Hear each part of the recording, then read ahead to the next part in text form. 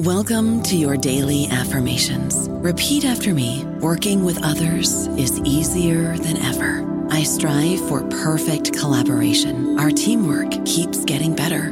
Yeah, affirmations are great, but Monday.com can really get you the teamwork you desire. Work together easily and share files, updates, data, and just about anything you want all in one platform. Affirm yes to start, or tap the banner to go to Monday.com.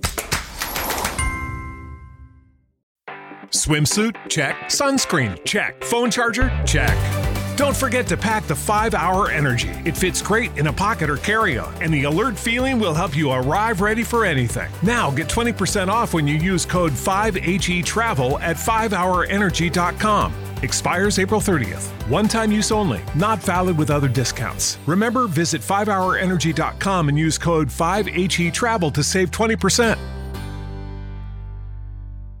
Hello, everybody. This is Marshall Poe. I'm the editor of the New Books Network, and I'd like to tell you that we have a new and improved website. It has 2 new features that we think you'll love. One of them is a vastly improved search engine, so that when you type in keywords, you'll get a bunch of episodes really quick. The other is the ability to create a listener account, and in that listener account, you can save episodes for later listening, so you can create a kind of listening list. We think these features are neat, and we think you'll enjoy them. Please visit the site today.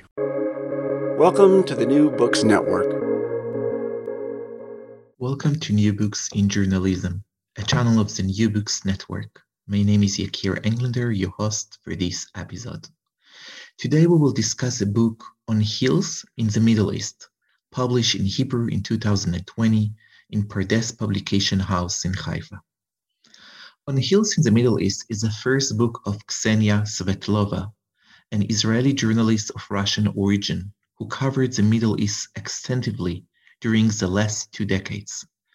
Svetlova takes us on a journey to Hezbollah-dominated parts of Beirut, refugee camps in Gaza, Gaddafi Libya, and the revolutionary squares of the Arab Springs.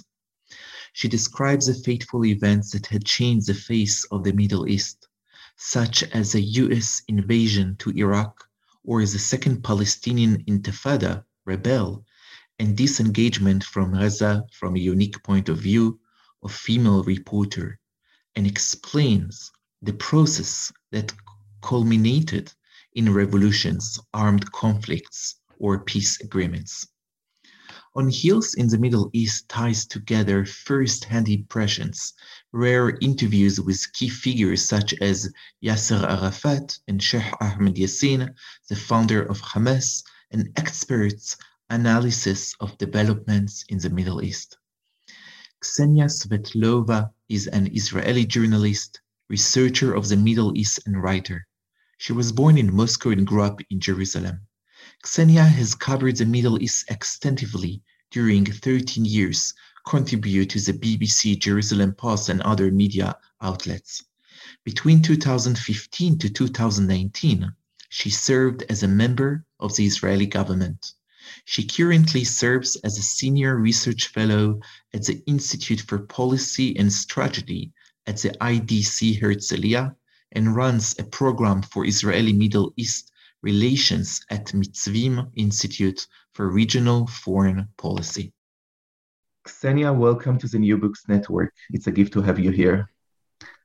Thank you so much, and thank you for having me. Thank you. So let's start with the title. The title of this fascinating book is Reporting the Middle East on High Heels. And in this interview, I would love to speak about what does it mean to report in the Middle East as an Israeli from a Russian-speaking TV network on Hills. And I want to start with maybe a story, because the book is full with incredible stories. And I would love to start maybe with a chapter that touched me in a very personal way because of its complexity. So you're going and you meet with Ahmed Yassin, that I will ask you to introduce him in a second to share with us more. One of the prominent Palestinian leaders in Gaza, and someone that is the enemy in a way of many Israelis. We look at him as an enemy, maybe a freedom leader for many Palestinians, for sure one of the prominent Muslim leaders in Gaza, and you're going and you meet with him. Can you please lead us into this chapter? Right. So actually the story, which is of course very intense and at times even frightening, at least my mother was frightened after I came back and I told her where I was. But it actually starts with a funny story because, the year is 2004. We are still in the midst of the second Palestinian Intifada. The terror is still, is a part of our daily lives. And the buses are still exploding in the vicinity of, our towns and close to our homes, close to the places where we live. Few people make this way between Israel and Gaza, unless they are soldiers or settlers. And I'm neither one of them. I'm a journalist. So the call that surprised me, and the person who told me that I had approved to interview Sheikh Ahmed Yassin, it came a few minutes before I started my driving test. So it was a long story, and I failed a lot of times. And this time it was definitely not meant to be because just a few minutes before the test, I have this call.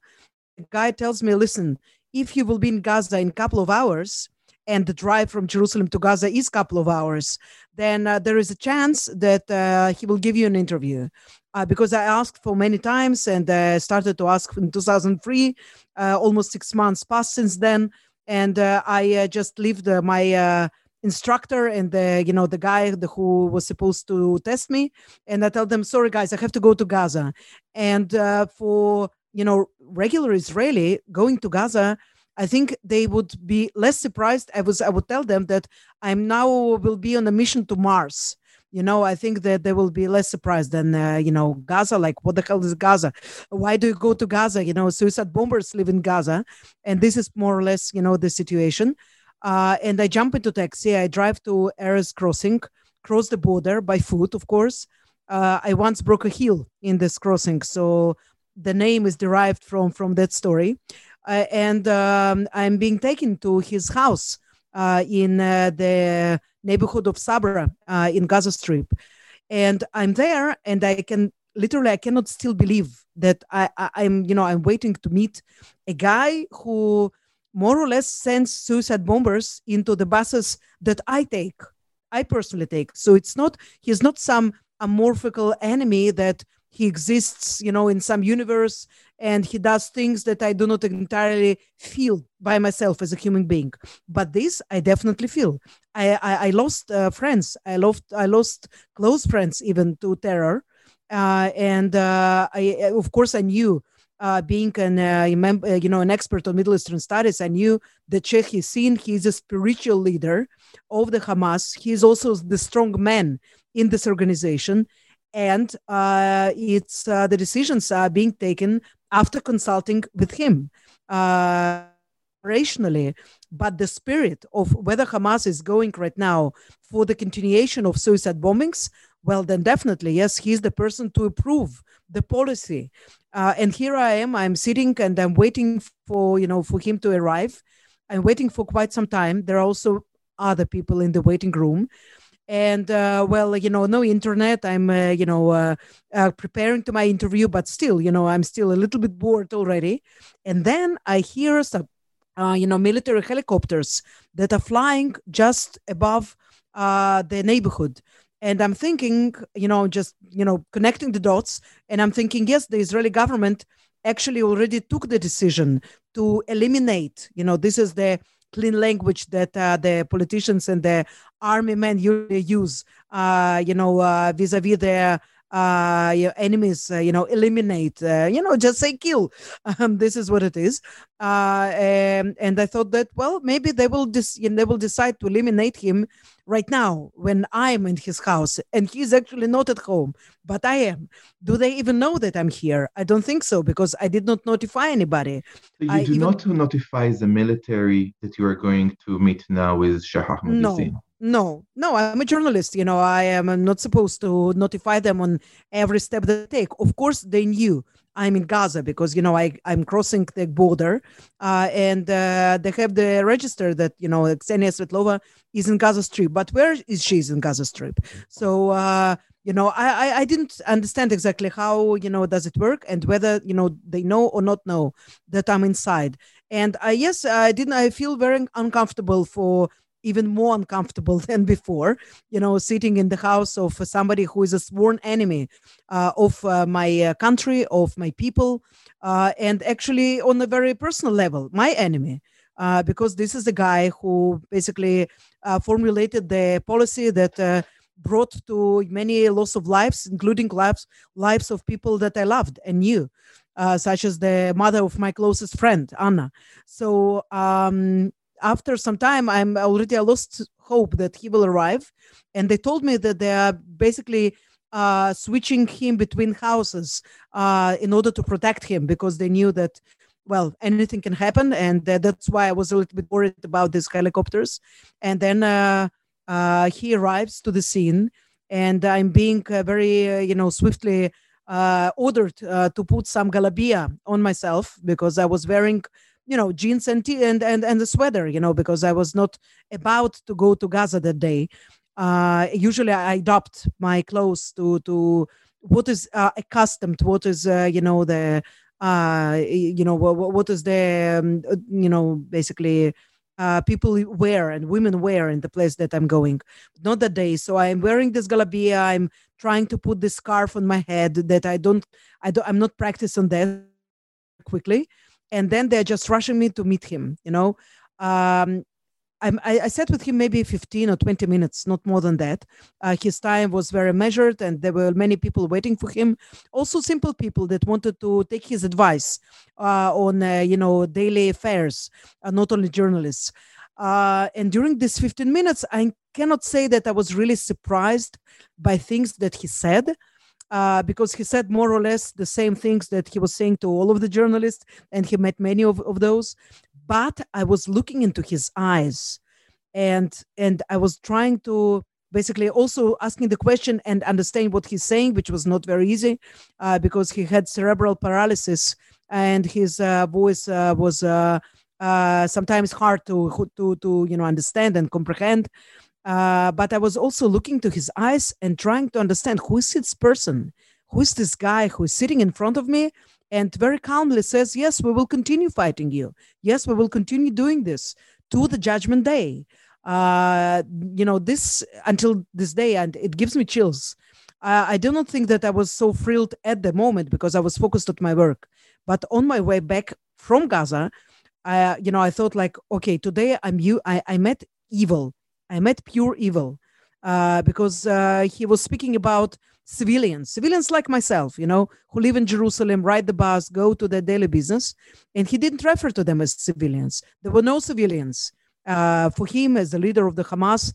And so I think also today, as for the leaders of Hamas today, they do not differentiate between civilians and non-civilians. Everybody is a civilian. Everybody is a military. Because we are either, members of the families of the military people or, or we serve by ourselves in the army.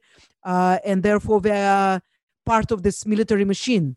And although I do understand the logic of his words, but the outcome of this, that you basically have to kill everybody. You have to fight and kill and, just cut the flesh of your enemy. Well, this was, for me, as somebody who supports, the two-state solution, supports the peaceful, resolution of the conflict between our nations. It was, as for the human being, as for myself as a journalist, it was very difficult to hear this and to experience this.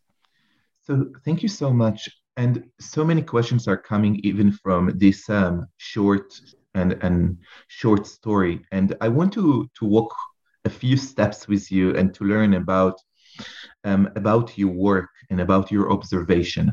So maybe we will start with the fact that you are a journalist, but you are an Israeli journalist, and you are an Israeli journalist who the main audience are Russian speakers, immigrants to Israel.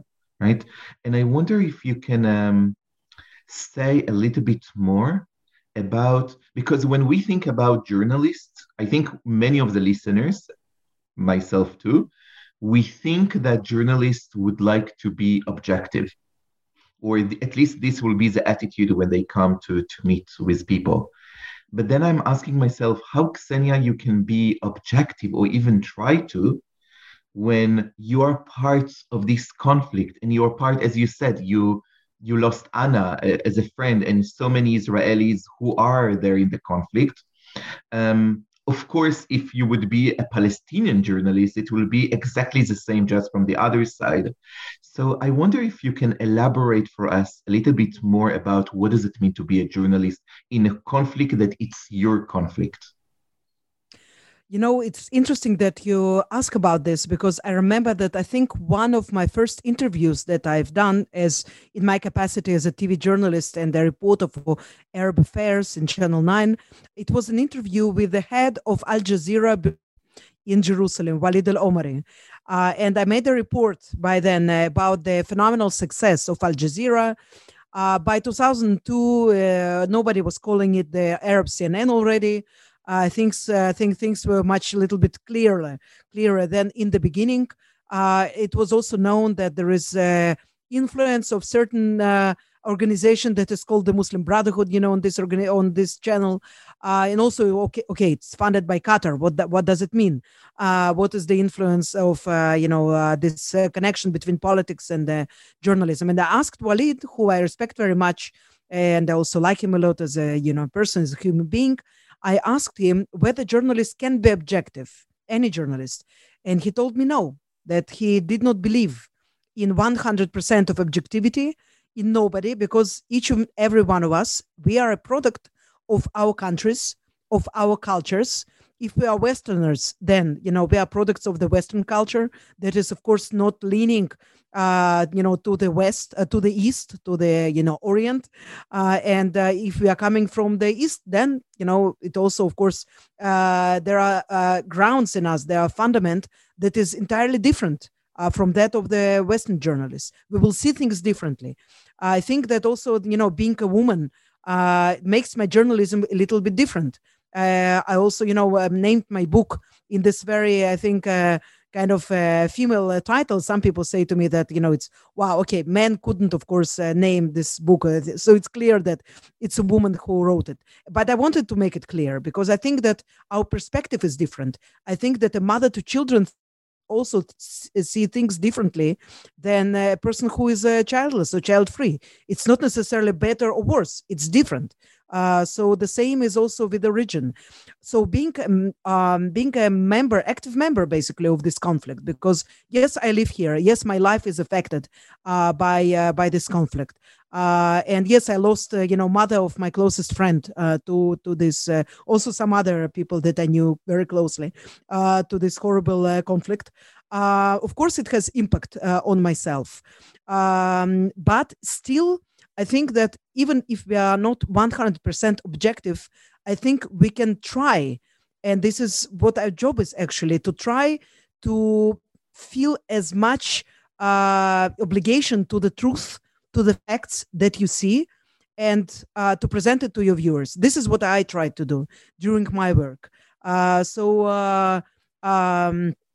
Sometimes, when there was a terrorist attack, for example, so I didn't go to the scene of the attack itself. I went to the family of the supposed terrorist to understand what is going on the other side. Are things exactly like the official propaganda say they are?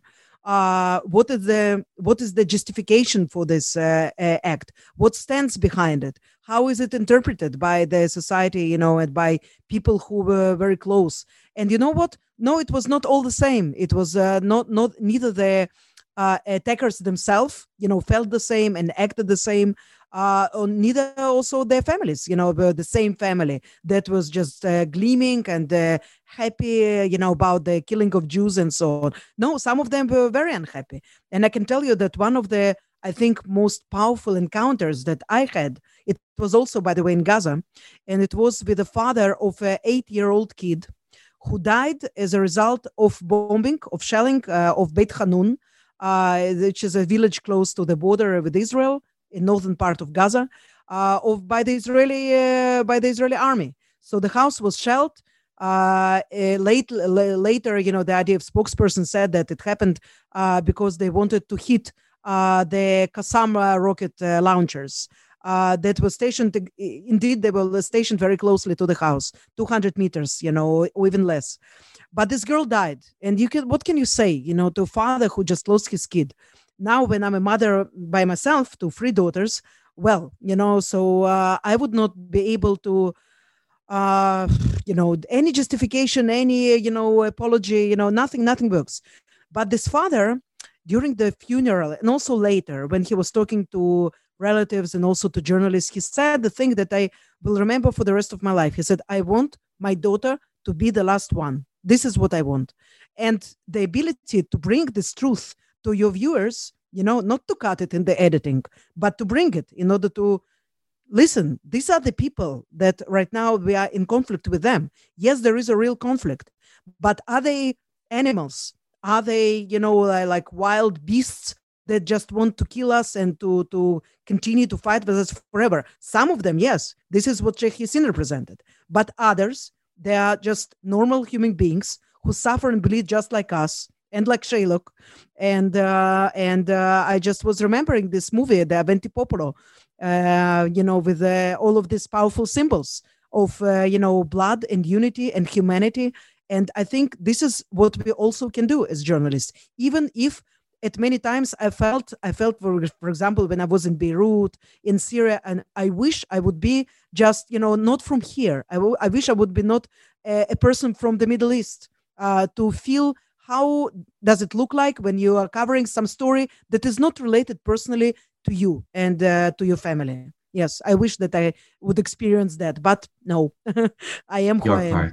I don't know about you, but I'm very busy and I don't have a lot of time to cook. That's why I subscribe to Factor. Eating better is easy with Factor's delicious, ready-to-eat meals. Every fresh, never frozen meal is chef-crafted, dietitian approved, and ready to go in just 2 minutes. You'll have over 35 different options to choose from every week, including Calorie Smart, Protein Plus, and Keto. These are 2-minute meals. Factor meals are ready to eat and heat, so there's no prepping, cooking, or cleanup needed. They're flexible for your schedule. Get as much or as little as you need by choosing your meals every week. Factor is the perfect solution if you're looking for fast, premium options with no cooking required. Sign up and save. We've done the math, and this is important. Factor is less expensive than takeout, and every meal is dietitian approved to be nutritious and delicious. Head to factormeals.com/NBN50 and use code NBN50 to get 50% off. That's code NBN50 at factormeals.com/NBN50 to get 50% off. Yeah, yes. But because you the audience that you speak and many times are Russians, and because sometimes you fly by Russia, some almost funny moments in the book are happening when you meet with journalists from the Middle East and they are not even aware that you are from Israel, because officially you came from Russia or from another state. And I wonder what's happening in these meetings with different journalists. Like, what is the dialogues that you have, and where is the conflict is coming into that? And maybe there are some moments that you understand that because you're a journalist, at the end of the day, you are from the same club, and there is something that united you. Well, indeed, very funny moment happens at some points, but I have to tell that I only was, saying that I'm from Russia when I felt that my life can be in danger, or that some, frightening things can happen to me if people will know that I'm from Israel. So by the end of the day, I'm not coming here to, defend anybody's narrative. I'm coming as a journalist to be a fly on the wall. This is, I think, what the journalists should be doing, to see, how people are living, what is happening at very critical points of time, whether there are revolutions, the funeral of Rafik al-Hariri in Lebanon, and, Intifada, of course, and other occasions.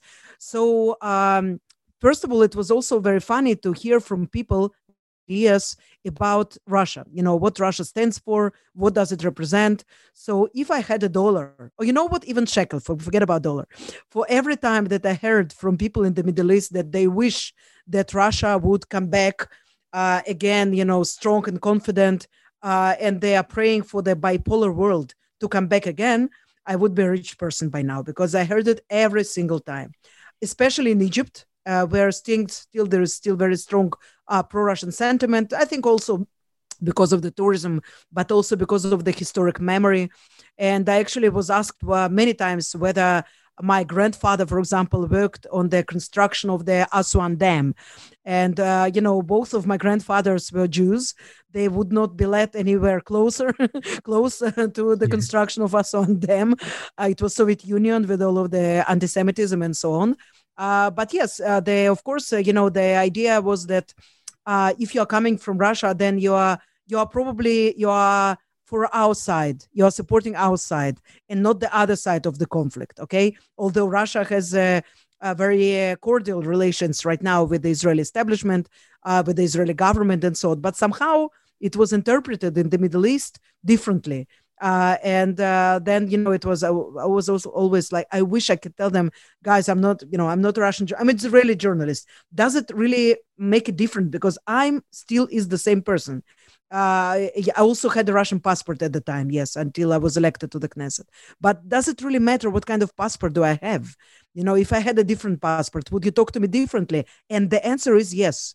People will talk to you differently when they will hear that you are, somebody who they attribute to the enemy's camp, or that you are somebody who is not only neutral. I mean, Russia is not Holland, for example, yes, but it's also perceived as the friend of the Arabs. Okay, so I think this is interesting, and this is also, I think, led me to many interesting conclusions, about the region, about how things are being perceived, and how quickly everything changes. Because when Russia decided to actually actively interfere into the Syrian conflict, then we very quickly saw the Russian flags that were burning all across the Middle East, because people refused to accept this intervention for the sake of Bashar Assad, who was slaughtering the Sunni Muslims, and so on. And also the context changed immediately. And at that moment, also, I knew that it was not very safe. Also, I was not a journalist already. I was a politician at the time. But I knew that for many of my friends who were, strolling the Middle East and traveling with Russian or even Ukrainian and even some with Polish passports, some of them were attacked, because now they were with their own camp. So it's all about the images, perceptions, and sometimes it doesn't really matter who is the real you in all of this story. What do you think? Because the passport talks for yourself. The flag that you are, supposedly working under, it's talking for you. I think even now, I think for many, chatting online, for example, and then discovering, that the guy that you are speaking with, he's Israeli, or the girl, she's an Israeli, they were like, wow, oh my God, are you like Mossad agent or something? People immediately think that if you are speaking Arabic, then you must be a Mossad agent. Well, I took my Arabic classes in Hebrew University. I never was involved in any security agency, actually didn't even serve in the army. But I'm still getting this whole package of, okay, who is Ksenia, who stands behind her, perhaps. And there is also a lot of conspiracy theories that are not dying. They are being inherited, I think, by next generations and so on. So, yeah, this is interesting. So in a way, people try to be honest, but at the end of the day, sometimes they see you as a representative and they will speak to you according to how they perceived you. Do I understand it right? Yes, exactly. Yes. And, even, for my Palestinian friends who know exactly, my story, who am I, and for how many years I live in Israel, that I'm an Israeli, actually, and that I also believe in the Zionist idea, which doesn't make me somebody that wants to expand on their expense and to build, my country on their expense and so on. But still, they perceive me as different, because I was not born here. I was not born in this land. And I can tell you also that I do feel that although I'm an Israeli, my perception of them is different. My perception of the Arabs is different. I was not brought up, hating Arabs, not at all. I was interested since my early childhood in ancient Egypt, then in modern Egypt. Then I decided when I was already in Israel to study Arabic in the university. And I was actually, I would say, even verbally attacked for this choice in the university itself by somebody who registered me to Middle Eastern Studies. And he asked me, like, but why would you, want to study Arabic? Can't you, study a normal language? And I asked her, I was astonished. I was like, what? What do you mean normal language? Yeah. She said, normal language like French or Italian, one of these, classical European languages.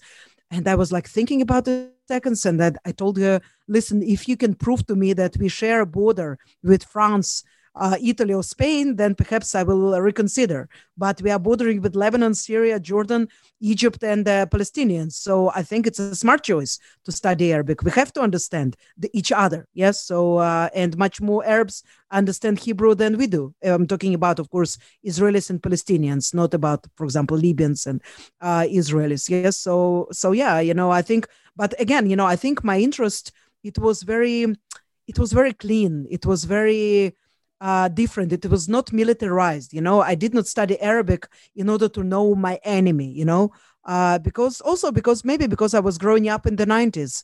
I went to university in the 90s, soon after the Oslo Accords. And there was this atmosphere of optimism that things can work out between us. Yeah. So then it brings me to the next part of the title, reporting the Middle East on high heels. So you mentioned that there is a place as a journalist to be a woman journalist. And I wonder if you can speak more about that. Like when you compare, you have many men journalists, and I wonder what it means to be a female journalist, how you perceived when you ask for, even before you even meet with the leaders that you're going to meet, it's how you perceived by the people that you ask them to meet with the leaders. How many other women journalists, maybe from the Middle East, you meet? This was something, because many of the stories is about journalists who are men or perceived as men. So I wonder about that. And also, as you mentioned before, you said something fascinating about that, maybe because you're a woman, maybe something about the dialogue is also more feminine. And I wonder about these elements, if you can share with us. Yes. First of all, I have to tell you that I never knew when I was growing up back then in Moscow that the thing that I wanted to do in my life, and I wanted to be a journalist since maybe 9 or 10 years old, this is something that women should not be doing. That it's a prerogative of a man to go to explore cultures, to travel somewhere else, also to cover, if you need, then you have to cover the armed conflicts. This is part of the deal, of course. And only when I was already a journalist by myself in Israel, I understood that actually there are very little women around me, doing the same that I'm doing. And it was strange for me because I thought, why is that? I think that maybe partly it's because of the still militaristic society that we are living in Israel. And when you're covering the Middle East, when you're covering the Arab affairs, somehow, even if you are not described as the military journalist, we have the army correspondent title here in every editorial room. You will always have the army correspondent. You will have the Arab affairs correspondent. But who are the Arab affairs correspondent? Many of them are also coming from the unique, units from the army who were dealing with intelligence, and analysis, of the Middle East. So many of them are men. The majority of the people until very recently who were working in these units were men. So it was inevitable that, after that, when they're going and they're, searching for a job for themselves, then you will have more men than women. I didn't know about this, so I came from the same kind of a career channel that I would do the same if I would stay in Russia. I would go to the university, study, journalism and perhaps also the language, the Arabic language, and then try to, search for some job. And this is also what I did in Israel. Only later I understood that it was very unique and unusual for, country where, I was making my career. But actually in field, I met many women journalists. And many of them were Arab women journalists everywhere, from Lebanon to Gaza. Actually, there were two stars at the time when I was very active, as a reporter. There were two stars on Al Jazeera, Heba Akila, whom I met, of course, correspondent of Al Jazeera in Gaza, and Shireen Abu Akleh. She was reporting from Ramallah and East Jerusalem. And it was like normal, so they're working and also I'm working. So I never thought that it was something that is peculiar. I only began to understand that there is some problem, not so much for the people whom I meet, but the people for whom I work. When I had my twins, so they are 12 years old today. And I was, in the, already quite a successful journalist with quite a few, things that I've done, quite a record. And suddenly I understood that after, I had children, then people for whom I work, they have this idea that, perhaps Ksenia will not do these risky things that she used to do when, she didn't have children. Okay. And perhaps she should be doing something else, perhaps not the same job that she used to do before. And it was the only job that I wanted to do. I didn't want to be an anchor or a chief editor or, any of these things, because I liked what I'm doing and I was good at it. So it took some time also to prove to them, that, I'm the same person. Yes, I have children now. Yes, my hours of work can change, in accordance to, the family needs, but I am still the same person and I'm able to also to continue getting scoops and so on. So a woman journalist is different from a man because she has to consider things when she's going to some place that is considered to be dangerous, risky. If it's clothes-wise, so I don't think that men journalists are, actually deliberating with their friends, and family members like, okay, what should I wear? And not in the sense of should I wear a red shirt or a green shirt, but should I wear a scarf? Should I cover my hair to be more protected? Also to be less, perhaps to have less of a presence and less noticeable. Okay, so this is the key point, I think. Yes, I covered my hair at most of the times when I traveled to Cairo, even before the revolution, because about 75% of Egyptian women do. And I felt that if I will be just going with, blonde hair and everything, especially, I will be, a source of unwanted attraction. I will not be able to do my job. And I also wanted to feel safer, so I put the hijab. Basically, my idea was that I'm coming to them, not they're coming to me. So I'm a feminist, but if I'm going to some place that have specific kind of rules and norms, then I should respect them because, again, I'm coming to them and nobody invited me, actually, yes, to come there. As for people that I interviewed, and I think that for many of them, they're used to meet journalists, women journalists, because they're meeting a lot of foreign women journalists, they are meeting Arab women journalists. So I think it's becoming more of a norm. Actually, I think that today in Arabic channel have more women correspondents than men sometimes. But if you are looking for the top managers and editors-in-chief, then it's still dominated very much by men. But this is also the thing that in the United States, in Europe, and in Israel, okay, you still have more men than women in the leading positions. And the last thing that perhaps that I can say, sometimes it was clear that I will not be able to get somewhere because I'm a woman and this place is closed for women, which was, of course, a bummer. But in the end of the day, Can you give I us an understood. example, Ksenia? Yes. So, for example, we heard at some point, also in Gaza, by the way, for some reason, all of my examples today are from Gaza. We heard about some boy who was the wonder boy of the Hamas. He memorized the whole of the Quran when he was like, I don't know, 5, and he became a preacher when he was only 11 or 12.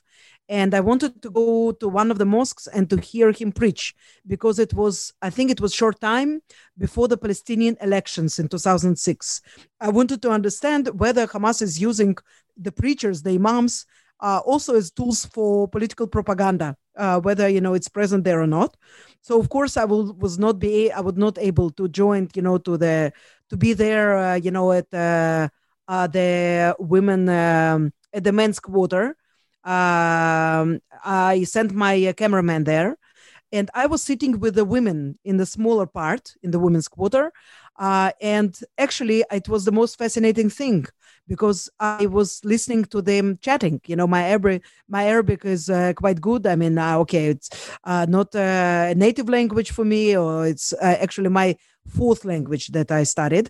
But still, it's good enough to understand what they are talking among themselves. And they were talking about basically everything apart from, the issues that were discussed by this young preacher. They were talking about the hardships of the daily life. They were talking about the upcoming marriages, of their daughters, sons, and the economic hardships.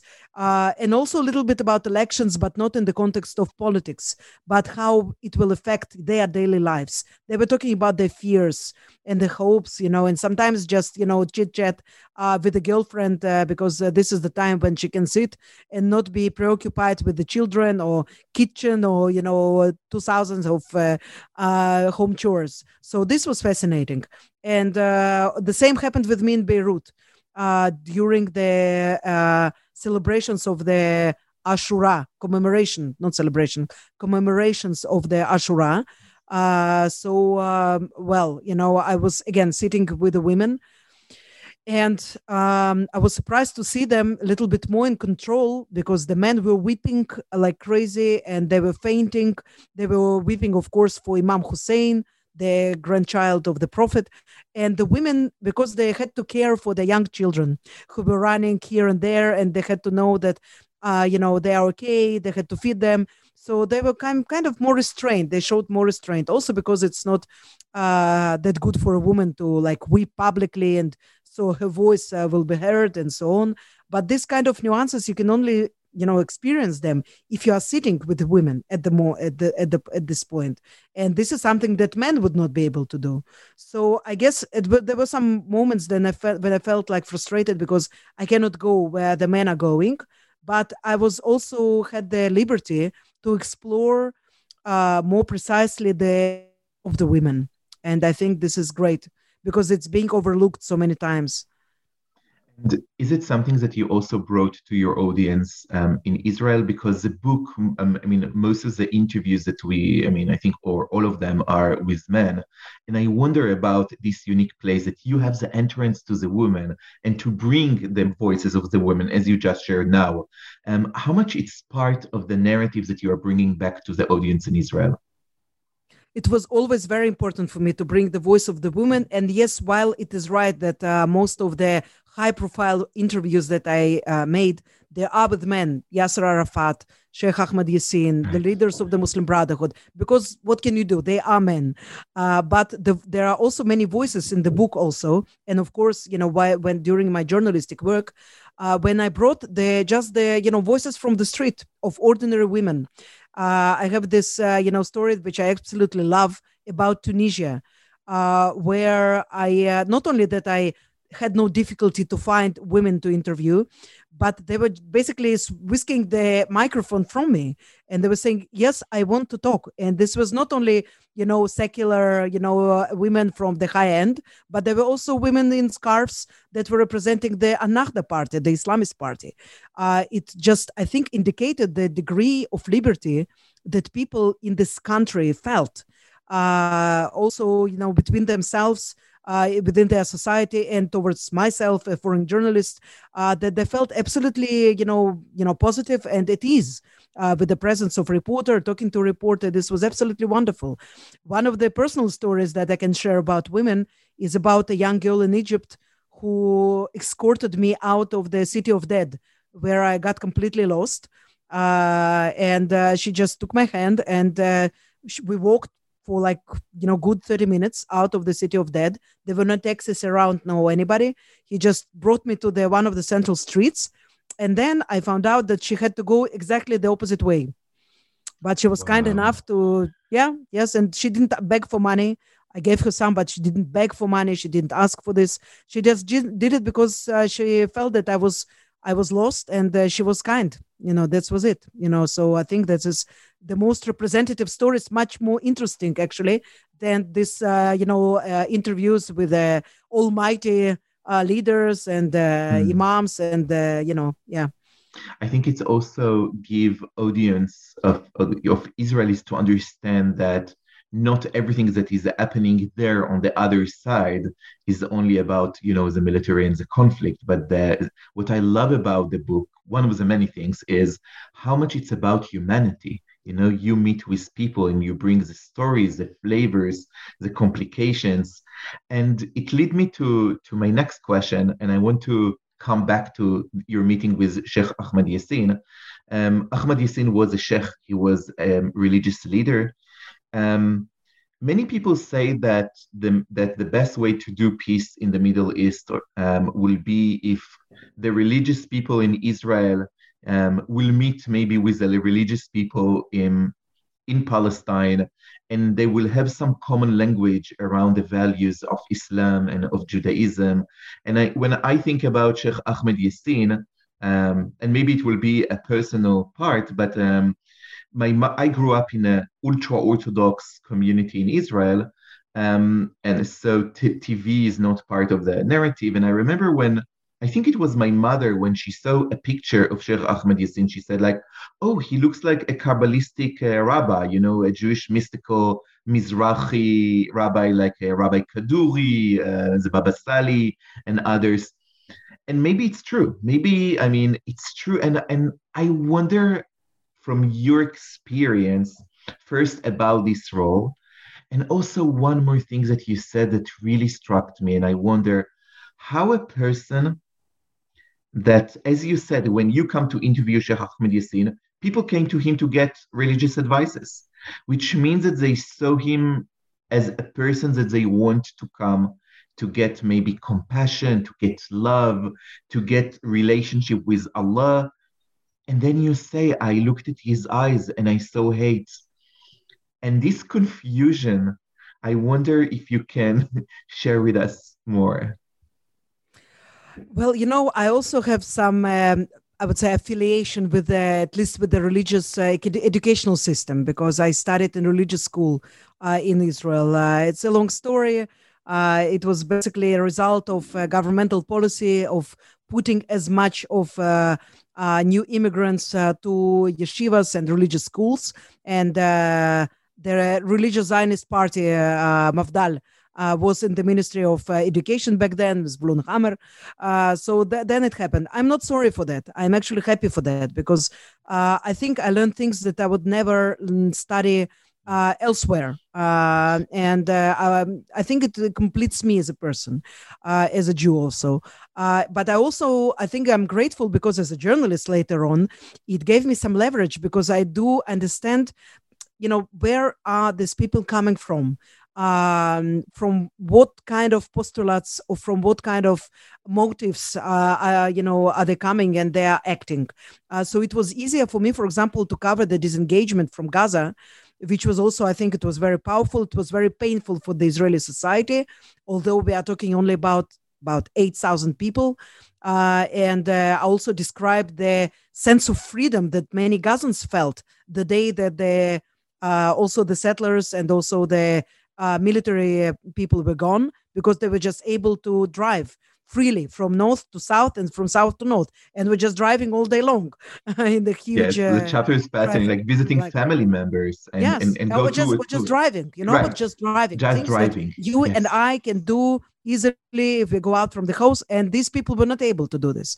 But I understand those. I understand also right. the people who felt, because they were taught for the most part of their lives that the land is sacred, that you can also you can shed blood for your own blood, for the sake of the land.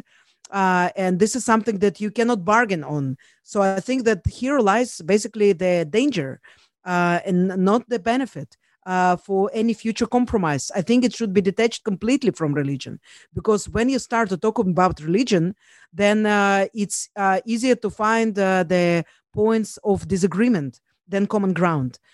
Yes, we are talking about Abrahamic religions. Yes, now I think it's especially there is a focus on it due to the Abrahamic Accords that were signed, with the United Arab Emirates and Saudi Arabia. But if we are talking about religious leaders, then they are not only religious leaders; they are also political leaders. There is a lot of politics in all of that. So therefore, for example, we are talking about something else altogether. The recent visit of the Pope to Iraq. I felt that there was no impact. It was great visit. It was emotionally, it was, amazing see him in the ruins of Mosul, and praying here, there in the church. It's all very important. But will he change the course of events? Will this visit actually, influence and end the sectarianism, for example, in Iraq? Or will it protect the Christians of Iraq? I really doubt that. I hope that it will, but something tells me that it will not happen. So in the same fashion, I engaged in many meetings between religious people from both sides, and also from three sides: Christians and Muslims and Jews, of course. And in these meetings, usually, yes, the organizers tie, and they arrange all of these meetings so you can find the common motives. But what about motives that are not common to us? What about the issues that are in the center of the conflict? Jerusalem, the holy places. Well, try to put, a rabbi and imam and let them, sort out this. So this would be interesting. And nobody tried that, because it's easier to talk about monotheism. It's easier to talk about human values. And all of that. This is great, but it will not help us, I think, to get out of the political impasse where we are today. So personally, I do hope for my country, for Israel, that it will be able to detach religion from politics. I do not see it happening in the next 10 years or so.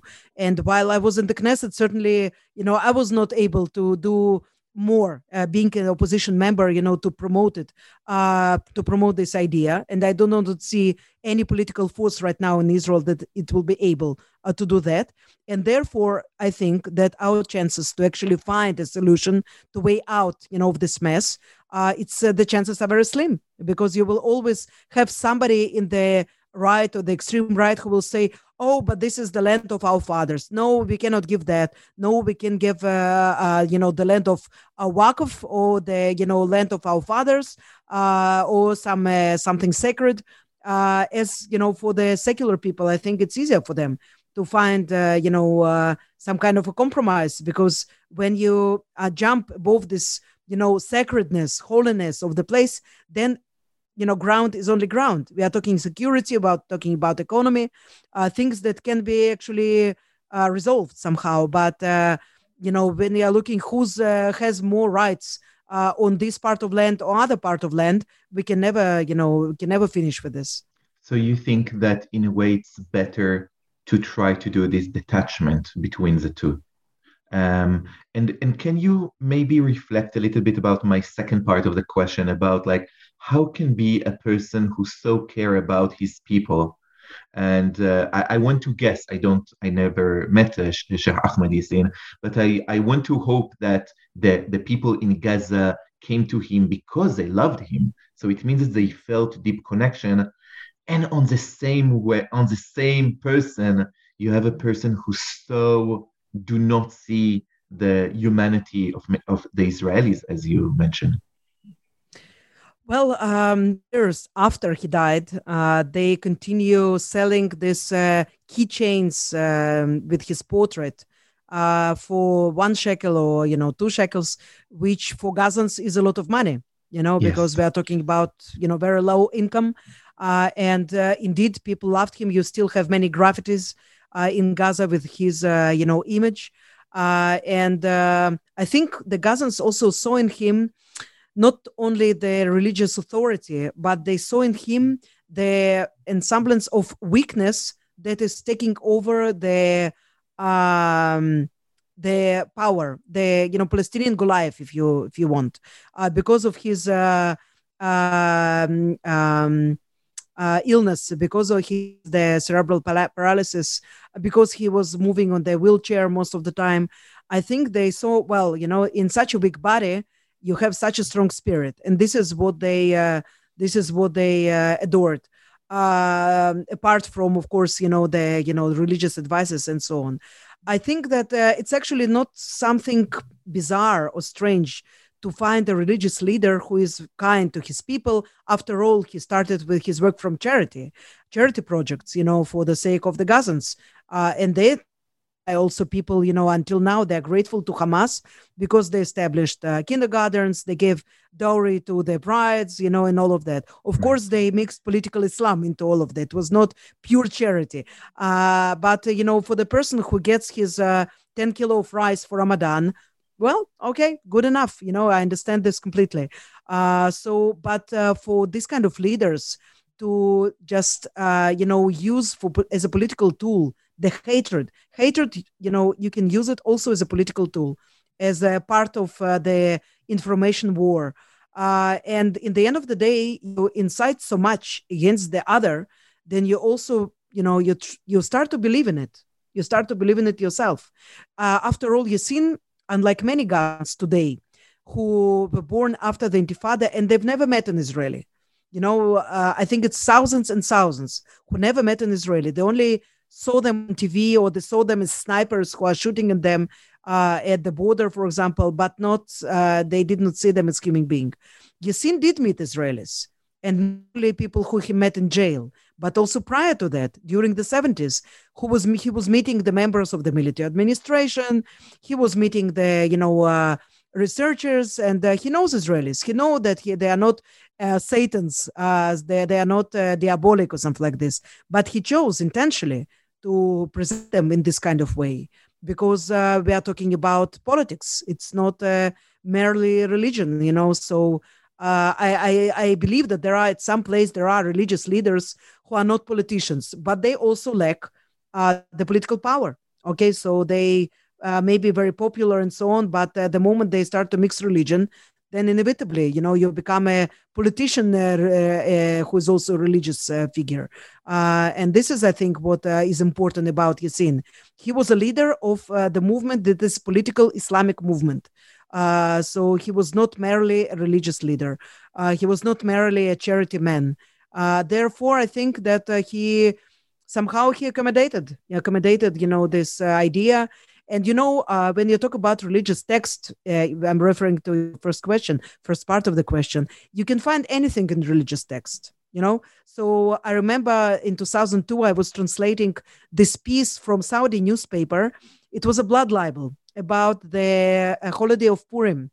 And that the Jews, according to this horrific article, they were using of the Muslim and Christian babies in order to bake the Homentashen, and I was reading it. It was also in the midst of the Intifada. I'm saying, like, for God's sake, you just, putting more fuel to these flames. This was a Saudi newspaper. It was spread, to many, many other countries. And right now, other researchers, Saudi researchers, they are all about okay, Abrahamic religion, peace and love. We do not have any problem. Even Al-Aqsa is not that important for us. So it means that with politics, with the help of politics, you can interpret any text, you can write any fatwa. It doesn't matter at all, what was written before. Somebody, especially in Islam, because you do not have this institute of Pope, you can write one thing, and after that, you're writing another thing. It's all accommodated. Thank you. So we focus on Gaza, but actually in the book we have just to tell the people we have your visits and your interviews from Egypt and from Tripoli and from Beirut, and it's lead me to the last question. Israel, is it part of the Middle East? And maybe help us to understand. I think that my short question hold so many layers that can be there, right? How much we are part of the Middle East, how much we are walking into becoming part of the Middle East, and how much the Middle East look at Israel. Because Sheikh Ahmed Yassin, I think that he said in the interview, he said, you do not belong there. You do not belong here. It's go back. And I wonder, is there start to be change toward Israeliness now that, second, third generation of Israelis are born in Israel? Are we starting to become part of the Middle East? Our music becoming more Middle Eastern, our food become more. So I wonder, where are we? This is a great question. First of all, do we have 5 hours now to discuss it? 5 minutes. Okay. I recall this fascinating discussion on our Moscow kitchen in 1991, very shortly before we were about to leave, between my mother and some friends that were always set to leave to Israel. We didn't know how does Israel look. We didn't have any image of this is Israel. So some, were arguing that Israel is more influenced by US, therefore it's more like US. And others were saying that, no, it's more like Europe. Surprise, it's more like Middle East, And sometimes, the Israelis do not have this luxury that I had to actually explore the region and to visit many parts of it. But if they had this opportunity, they would find out that many of the places in the Middle East resemble, us, resemble our cities, resemble our way of life completely. When I was strolling in Beirut in the Corniche, and I was, looking at this crumbling buildings that were renovated, but some of them were not. And you see, you hear the sounds, you have the touch of the modernity, but also the ancient world here and everything. I felt that I will be ending, if I'm going to the south from Beirut, I will be ending in Tel Aviv, because also the kind of freedom that the Beirutians had in how they dressed, how they acted, it resembled me a lot also, the Tel Aviv, also not Yafo, specifically Tel Aviv. And this was great. It was, this feeling that, well, yes, I know this place. It's not foreign to me. And the more I travel, the more I understand how much we are part of the Middle East. And I think that also the Middle East is coming to the same conclusion, so what now it's 17 years after the killing of Sheikh Ahmed Yassin, I can tell you that I think also many of his party members, they also understand now that there is no going back. There is no pushing the Israelis back to Europe and US and Africa and North Africa and whatever, because it will never happen. These people are now, they're, living in the Middle East. What worries me, Israel becomes more like a Middle East, also in sense of corruption. I don't know if Levantinism is the correct term here, but this kind of sense that, we do not have to be perfect. We just can do something and let's hope that this will work. Let's hope that this will work. So this is something that also I think that is becoming more and more part of our, political culture and, otherwise. But yes, definitely the sounds, where we didn't even talk about, half of the Israeli population, of the Jewish Israeli population that originated from here, and in my book, I write a lot about the Jewish history that is scattered here across the region. And I was going there and I was saying, how come in my university, when I was studying the Middle East, I never knew about it. They never taught me, this part of Middle Eastern history, which is also Jewish history. And it seems that the Middle East is coming to terms that its history is also the history of the Jewish nation. And therefore you have now these projects, from Cairo to Beirut to Dubai, establishing new synagogues, repairing old synagogues, cleaning the old Jewish cemeteries, and so on. The Middle East is finally, I think, begins to come to terms with its Jews. And perhaps in the later stage also with the state of Israel. Of course, I believe that only if the Palestinian-Israeli conflict will be solved, we will be able to really integrate, into our neighborhood. Integrate without, stopping being ourselves. Of course, this is what I mean. But yes, I think that we are on our way there because it's been already over 70 years. And because we are from here after all. And even those from us who aren't, like myself, I was not born in the Middle East, but I think that this is my home, more the region, I mean, not only specifically the country. I feel at home in the Middle East. This is what I think is important. I feel that I'm at home here. I feel at home when I land in Cairo airport. I feel at home when I'm, strolling the Corniche of Beirut, and in the Al Hamidiyya market in Damascus, or in some nice, cafes in Ramallah or in Gaza. And I think that, I would like for that to be the vision of, people from this region feeling at home at once another, and not living their life behind the fences and the walls. Wow. So we will end with these words and we'll say amen. And thank you so much, Ksenia, for joining us today for the New Books Network. And thank you so much for writing the book, Reporting the Middle East on High Heels. Hopefully very soon in English too. Thank you very much, Yakir. Thank you for this fantastic interview.